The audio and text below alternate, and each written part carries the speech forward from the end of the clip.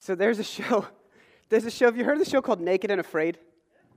Yeah, I think it's on. It was on. I don't know if it's on anymore. It was on like a major network television. If it sounds so what they do is two people get thrown in the wilderness naked and they have to survive. But don't worry, they blur out all the bits and pieces. So it's not quite like you would think. It's not exactly a super racy show. But anyways. It's really interesting. I've only watched I think one episode or something like that. But it's really interesting to see how human dynamics shift. I'm not going to ask you to raise your hand if you've seen it. But it's really, they're odd people that do this. Super odd people. Like, no offense to them. They're just very odd and very unique. We'll say unique, not odd. Odd can have negative connotations. But they are super unique people who decide that they would like to do this. But it's strange to see what happens when people are forced to be seen like just as they are. Just everything out there, right? It kind of changes the dynamics of how people interact pretty quickly. So at the beginning, it's like all weird, and then like eventually they're like, all right, this is the situation, this is who we are, let's move on. And so it's really fascinating to see what happens when people have no choice but to be exposed, right? It's really fascinating when you think of that in light of the origin story of Judeo-Christian faith, of the story of Genesis, where God creates humans and they're naked, but they're not afraid. In fact, they're naked and they feel no shame. In verse 25 of chapter 2, we're not actually hanging out in Genesis this morning, but in verse 25, chapter 2, Adam and his wife were both naked and they felt no shame. So they're out here fully exposed, everything just kind of hanging out physically, and we're supposed to see emotionally and spiritually. And then what happens is, you know the story, right? They eat from the tree that they disobey God and what God instructed them to do. And in verse 7 of chapter 3, the eyes of both of them were opened when they had knowledge, this knowledge of the tree of good and evil, when they all of a sudden kind of took autonomy of, I'm going to make my own choices of right and wrong. One of the realities of entering into that world was that all of a sudden they noticed that they were naked, right?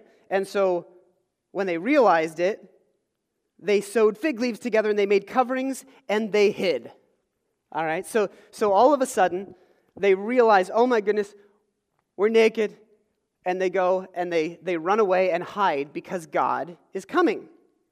And so God comes, the Lord walks through the garden, and he's like, where are you guys? What's the story? It's written in a very kind of unique, beautiful storytelling kind of a way.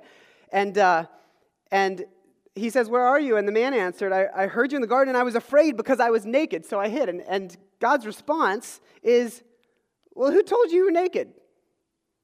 What's the deal with that? Because God knew that they were naked from the beginning, right? Like, this was not a revelation to God. God was like, who told you that? I mean, yeah, you're naked, but what changed all of a sudden now, right? And then it opens the door of like, have you eaten, right? And so this whole story, the reason that I tell it is that it's really interesting to see the movement from being naked and unafraid, or naked and unashamed, to naked and ashamed, okay? But interestingly, that was not the disobedience itself. That was just a result of all of this. And what God does is he does not increase their shame in the midst of this story. In fact, the only time nakedness comes up again is in the next chapter, or at the end of chapter 3, where we just get this little statement that says, there were consequences for their sin, right? They were not able to be close to the tree of life, because then they would have eaten from the tree of life. Then they would have been able to be just like the gods, is the language here at this point, which means that they would have been able to live forever with autonomy separate from God, which would have been a nightmare. We see still how it's a nightmare when people try to do that. So there were consequences. But the whole clothing thing, what we get in verse 21 of chapter 3, is that the Lord made garments of skin for Adam and his wife, and he clothed them. So originally, even in the midst of their disobedience, one of the ways that God deals with their shame and their nakedness is by clothing them. The first thing he does before he sends them away. I think this is really fascinating. that God's response to the embarrassment of a human feeling exposed is actually to cover their shame and to say, why? Who told you you were naked? And to continue to give them an opportunity to heal the divide. If they were going to be ashamed and afraid, he says, well, let me give you clothes, and that way you can come back toward me. That way, this will no longer be the hindrance for you, even if you feel this way when you're naked. It's an interesting start to the story. And Eastern cultures all have really high values of community and the history of not bearing shame. You don't want, in Eastern cultures, it's incredibly important and incredibly high that you don't want to dishonor other people. You don't want to dishonor those who are above you, who are in authority. And the worst thing that you could do is bring shame to your family or to your culture. So we see in a lot of Eastern cultures, I know that the story of Mulan is problematic in a number of ways, but I do love part of the story that it mixes a lot of cultures, and so there's sometimes some issues with that. However, I think it's really interesting that in the story of Mulan, which they made like a live thing that my son and I watched last year and found pretty moving. But one of the elements of this is the song. Do you remember the song, "You'll Bring Honor to Us All"? So Mulan's getting like her hair done, and so that she can be a good bride. And everybody's singing that if you live up to the expectations of the people around you, if you play your role right, you'll bring honor. If you don't, then you'll bring shame to your family. And there is so much fear about bringing shame. And so you see all of these things kind of reflected. We're going to go back to that story a little bit because, even in certain cultures, to prevent shame, people kill themselves because they don't want to bring dishonor to their family by continuing to live as a disappointment. Horribly, horribly painful in some ways. And for Mulan there, shame was very simply breaking the family rules, disobeying the cultural rules of what a woman could do at the time. There's a war, and she wants to defend her family, and her father, instead of her father going because he's aged and not able to have good health, she disguises herself. And here's the story that goes with that. For Mulan, even though there was shame there, she feels drawn to a deeper value than the cultural shame that she would have to walk through if she's exposed. So there's shame, but she says, actually, something's drawing me deeper, and I'm willing to walk through that potential shame. So there's our setup. All right, so it's no surprise that in the Israelite story, there's this massive fear of experiencing shame in any way, in ways that we often don't talk about, right? So look at how some of these Psalms and Old Testament scriptures talk about the concept of how shame is like the worst thing ever. Don't let those who trust you be put to shame because of me, David writes, right? O sovereign Lord of heaven's armies, don't let me cause them to be humiliated. To be humiliated would be worse than death. In Psalm 35, in anger, it's one of the imprecatory psalms where there's so much upset. And God, it's the cursing psalms. Curse my enemies. And the way he calls down curses is saying, bring shame and disgrace. That's like just not usually what we think about when we think about getting someone back. I mean, maybe, but not at this level. Not at like the worst of the worst. Humiliate those who want to harm me. Leviticus, God is talking, don't bring shame on my holy name, for I will display my holiness. Don't bring shame. Joshua, then the Lord said, today I've rolled away the shame of your slavery in Egypt. See, slavery wasn't even sin, but it was shame. It was embarrassment. It was a shameful thing to be made into less of a human than who they were designed to be. And so God leading them out was actually taking away their shame, right? So they made a monument there. In Isaiah, the Lord will save the people of Israel with eternal salvation throughout everlasting ages. They will never again be humiliated and disgraced. God is saying, I will not put them to shame, right? Same thing in the next verse. Fear not then, in Isaiah 54, you will no longer live in shame. Don't be afraid. So over and over and over, we get this story. And sorry if you can't see this very well, we'll do our best. But the word shame in Hebrew, all right, is all about, it's a physical word that's like about being disfigured, okay? So shame means to be made ugly or to be disfigured, all right? Note the made. Shame is to be made ugly. Not to be ugly, but to be made ugly. It's to be an object of ridicule, okay? So I'm laying all of this out because we're about to talk about the cross. And I want you to sit with a world in which shame and honor were of the highest values. It might be difficult to connect in a more individualistic culture of the West. Our words might be more like accomplishment and failure, okay? But shame, shame has remained for sure. It's just morphed a little bit, right? Because shame, at its core, is rooted in the feeling that you are unsafe. And most of us know what it feels like to be unsafe. To be in a situation where if I am fully known, I'd be disfigured by others or made ugly. That I am afraid to be at complete rest because it's not a place where I can be exposed. It's like the Genesis story. If we're naked, if we're exposed, if our soul and actions are fully laid out, then we would not be seen as enough, right? We will be a disappointment, or we will not be loved, or we will not be valued. So we find ourselves unsafe with other people around us. That even with God, sometimes we feel like we are unsafe because God sees all of our failures and all of our brokenness. And so what we need to do in this situation is we need to hide, right? Looks like we need to hype. We need to hide. And so this is what we see the story of humanity over and over and over again. An awareness that I can't be naked.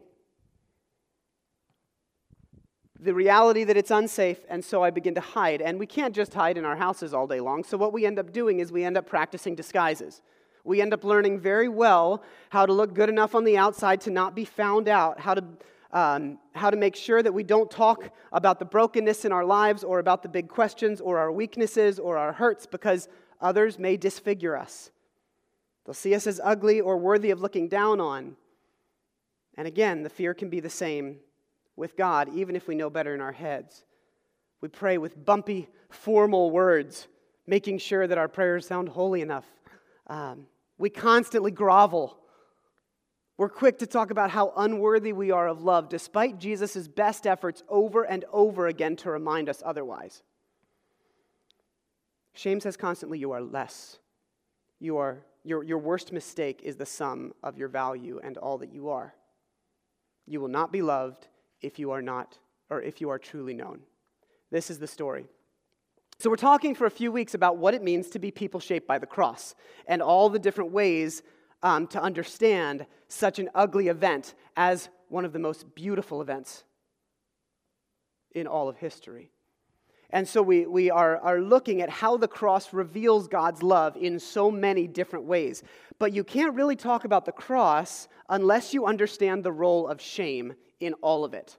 And it's something that we gloss over because it's not always prominent in our cultural understanding, where sin, instead of shame, often ends up taking the primary role. And there's plenty of that. We're going to talk about that next week. But the cross's purpose, without question, was to be an instrument of shame. Take a look at what the Roman writer Cicero wrote just in kind of the generation before Jesus, where we see the foundations being laid of what this cross had come to mean. And he's writing, and he says, he's talking about the cross. It's a most cruel and disgusting punishment. It's a crime to put a Roman citizen in chains. It's an enormity to flog one, a sheer murder to slay one. What then shall I say of crucifixion? It's impossible to find a word for such an abomination. Let the very mention of the cross be far removed, not only from a Roman citizen's body, but from his mind, his eyes, his ears. In other words, this is such a shameful thing that he shouldn't even be thinking about it or talking about it. No Roman was ever crucified because it was considered the most demeaning, humiliating way to die. Okay? That's why it even happened outside of the city walls. for both Jewish people and Roman people agreed on that because it was such a shameful thing. So New Testament scholar F.F. Bruce says this: to die by crucifixion was to plumb the lowest depths of disgrace.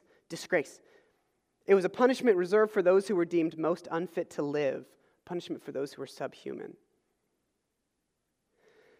The point of the cross was to shame somebody, to disfigure them physically and emotionally, to make them ugly, subject them to ridicule.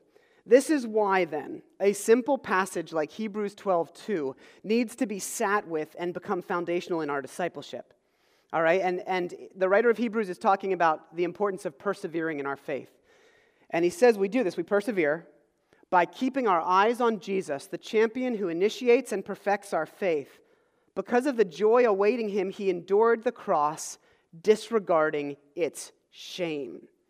Some translations say scorning its shame, despising its shame. Literally, the word means to take the value away of. So to disregard the value of shame. So Jesus on the cross, the writer of Hebrews says, took all that was supposed to be shameful, and he took away the power of that shame. He refused to give in to the shame, even though he entered into the most shameful of situations that anybody possibly could. He experiences the ultimate shame, which is an innocent person being made to be guilty, exposed, embarrassed.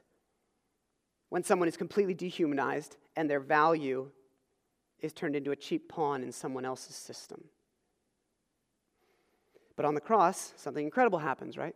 While being a part of this culture where shame and honor is so significant, Jesus gets shamed on a cross for sins not even his own, hanging naked, exposed, and he was unashamed.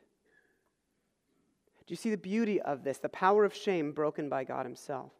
So I want to talk about a couple of things that Jesus does that helps inform us here as we think about shame today and as it gets more personal. The first thing is that Jesus bears our shame.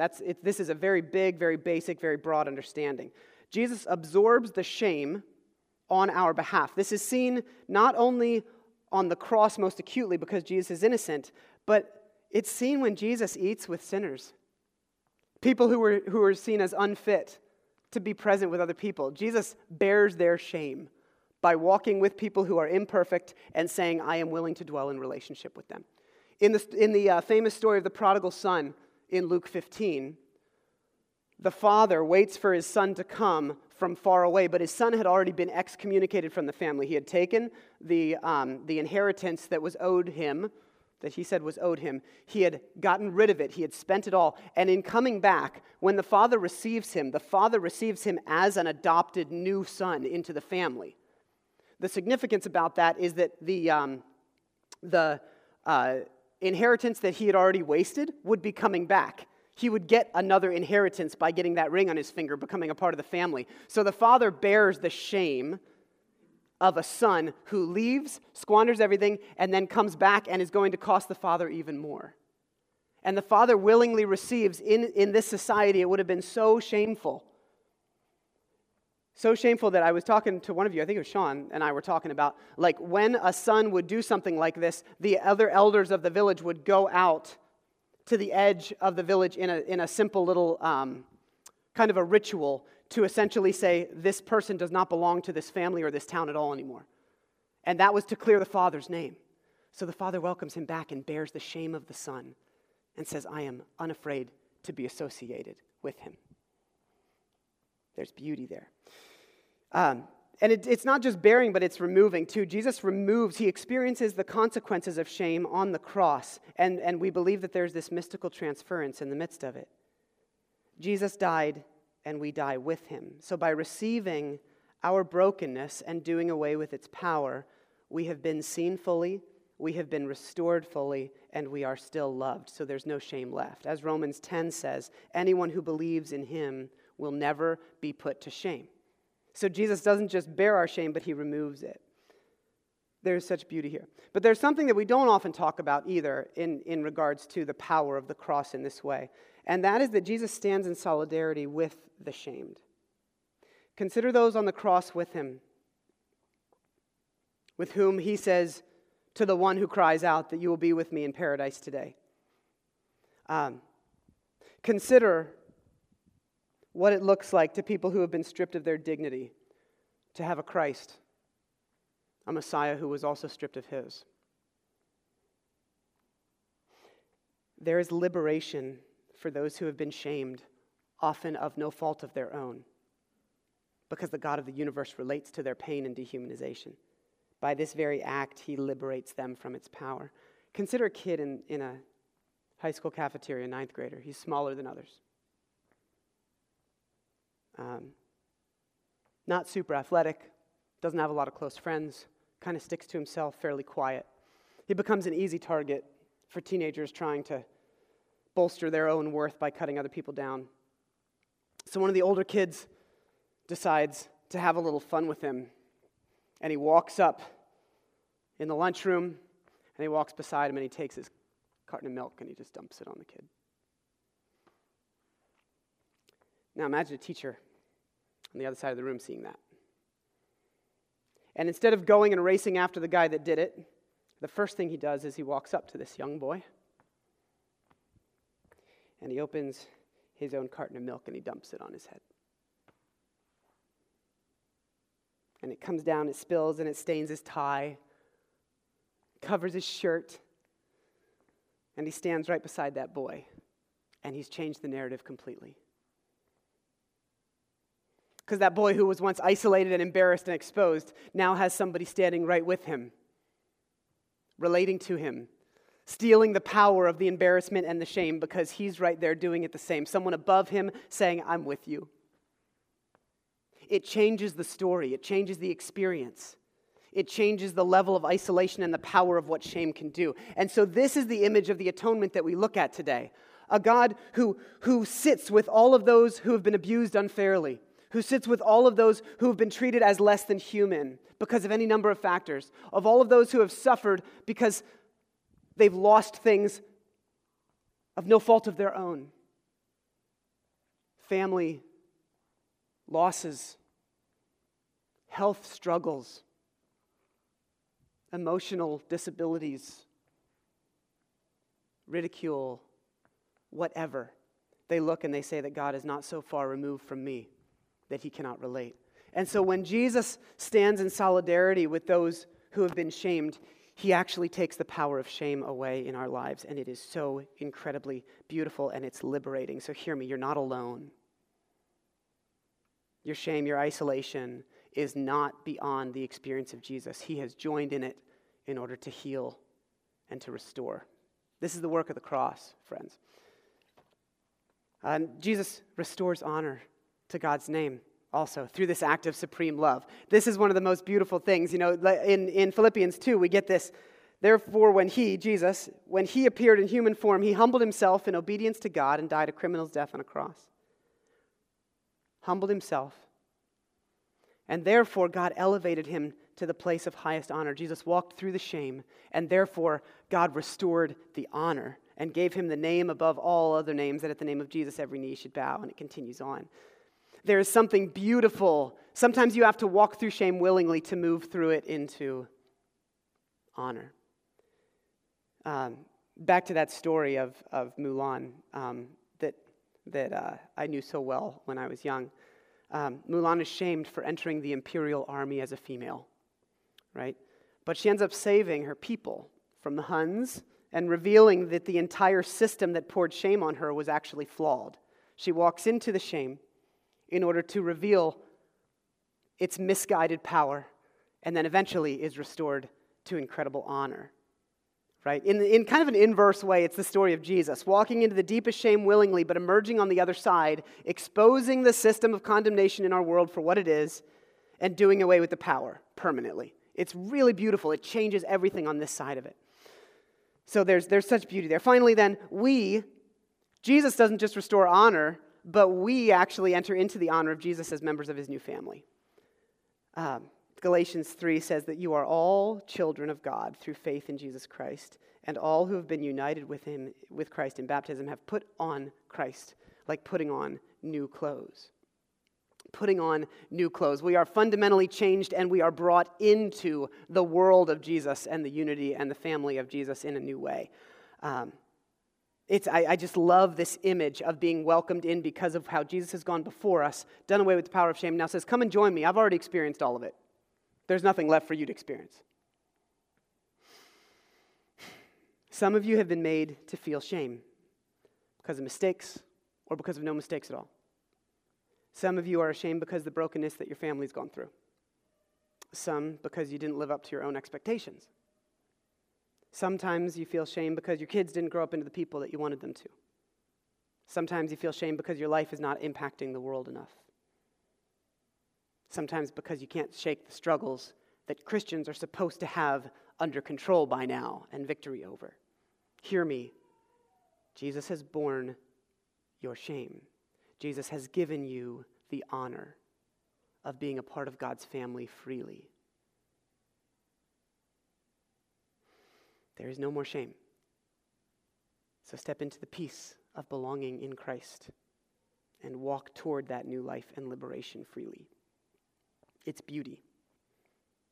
Okay, one final element about shame that I think is really crucial, because there's a passage that we often don't think about in light of this, but in the disciples' hearing of it, absolutely it would have been a part of this. Jesus says in Luke 9:23, if any of you wants to be my follower, you must give up your own way, take up your cross daily, and follow me. You've heard this passage before, many of you.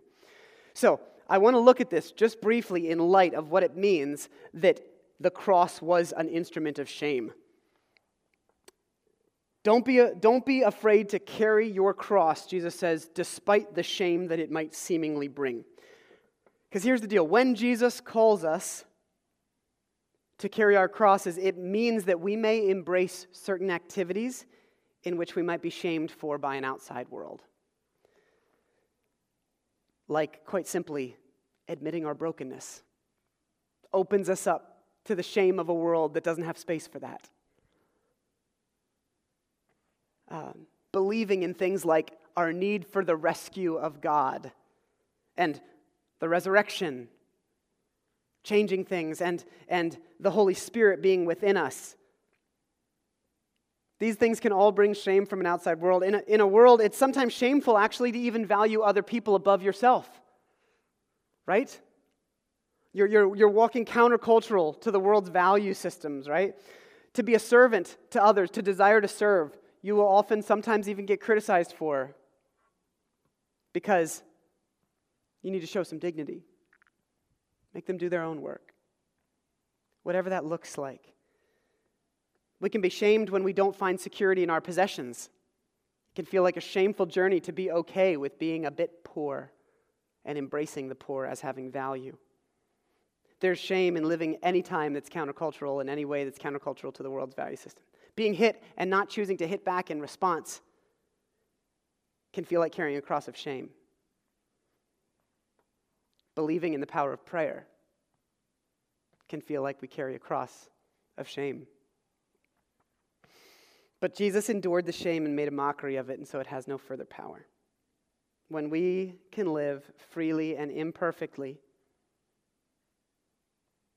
there is such beauty in walking with Jesus. Nothing in this world can disfigure what God has made beautiful. Our worth and our value has been secured, friends. So as a cross-shaped people, we do willingly carry our crosses of sacrificial love, but without the crippling weight of the shame that can come from it. I remember a friend telling me, who was a part of Life Path early before she moved away many, many years ago. She said, why are Christians the least free people I've ever met? Why are Christians so heavy all the time if we believe in a resurrection and that Jesus has actually come to save us from the same powers that they feel, that they seem so stressed out about all the time?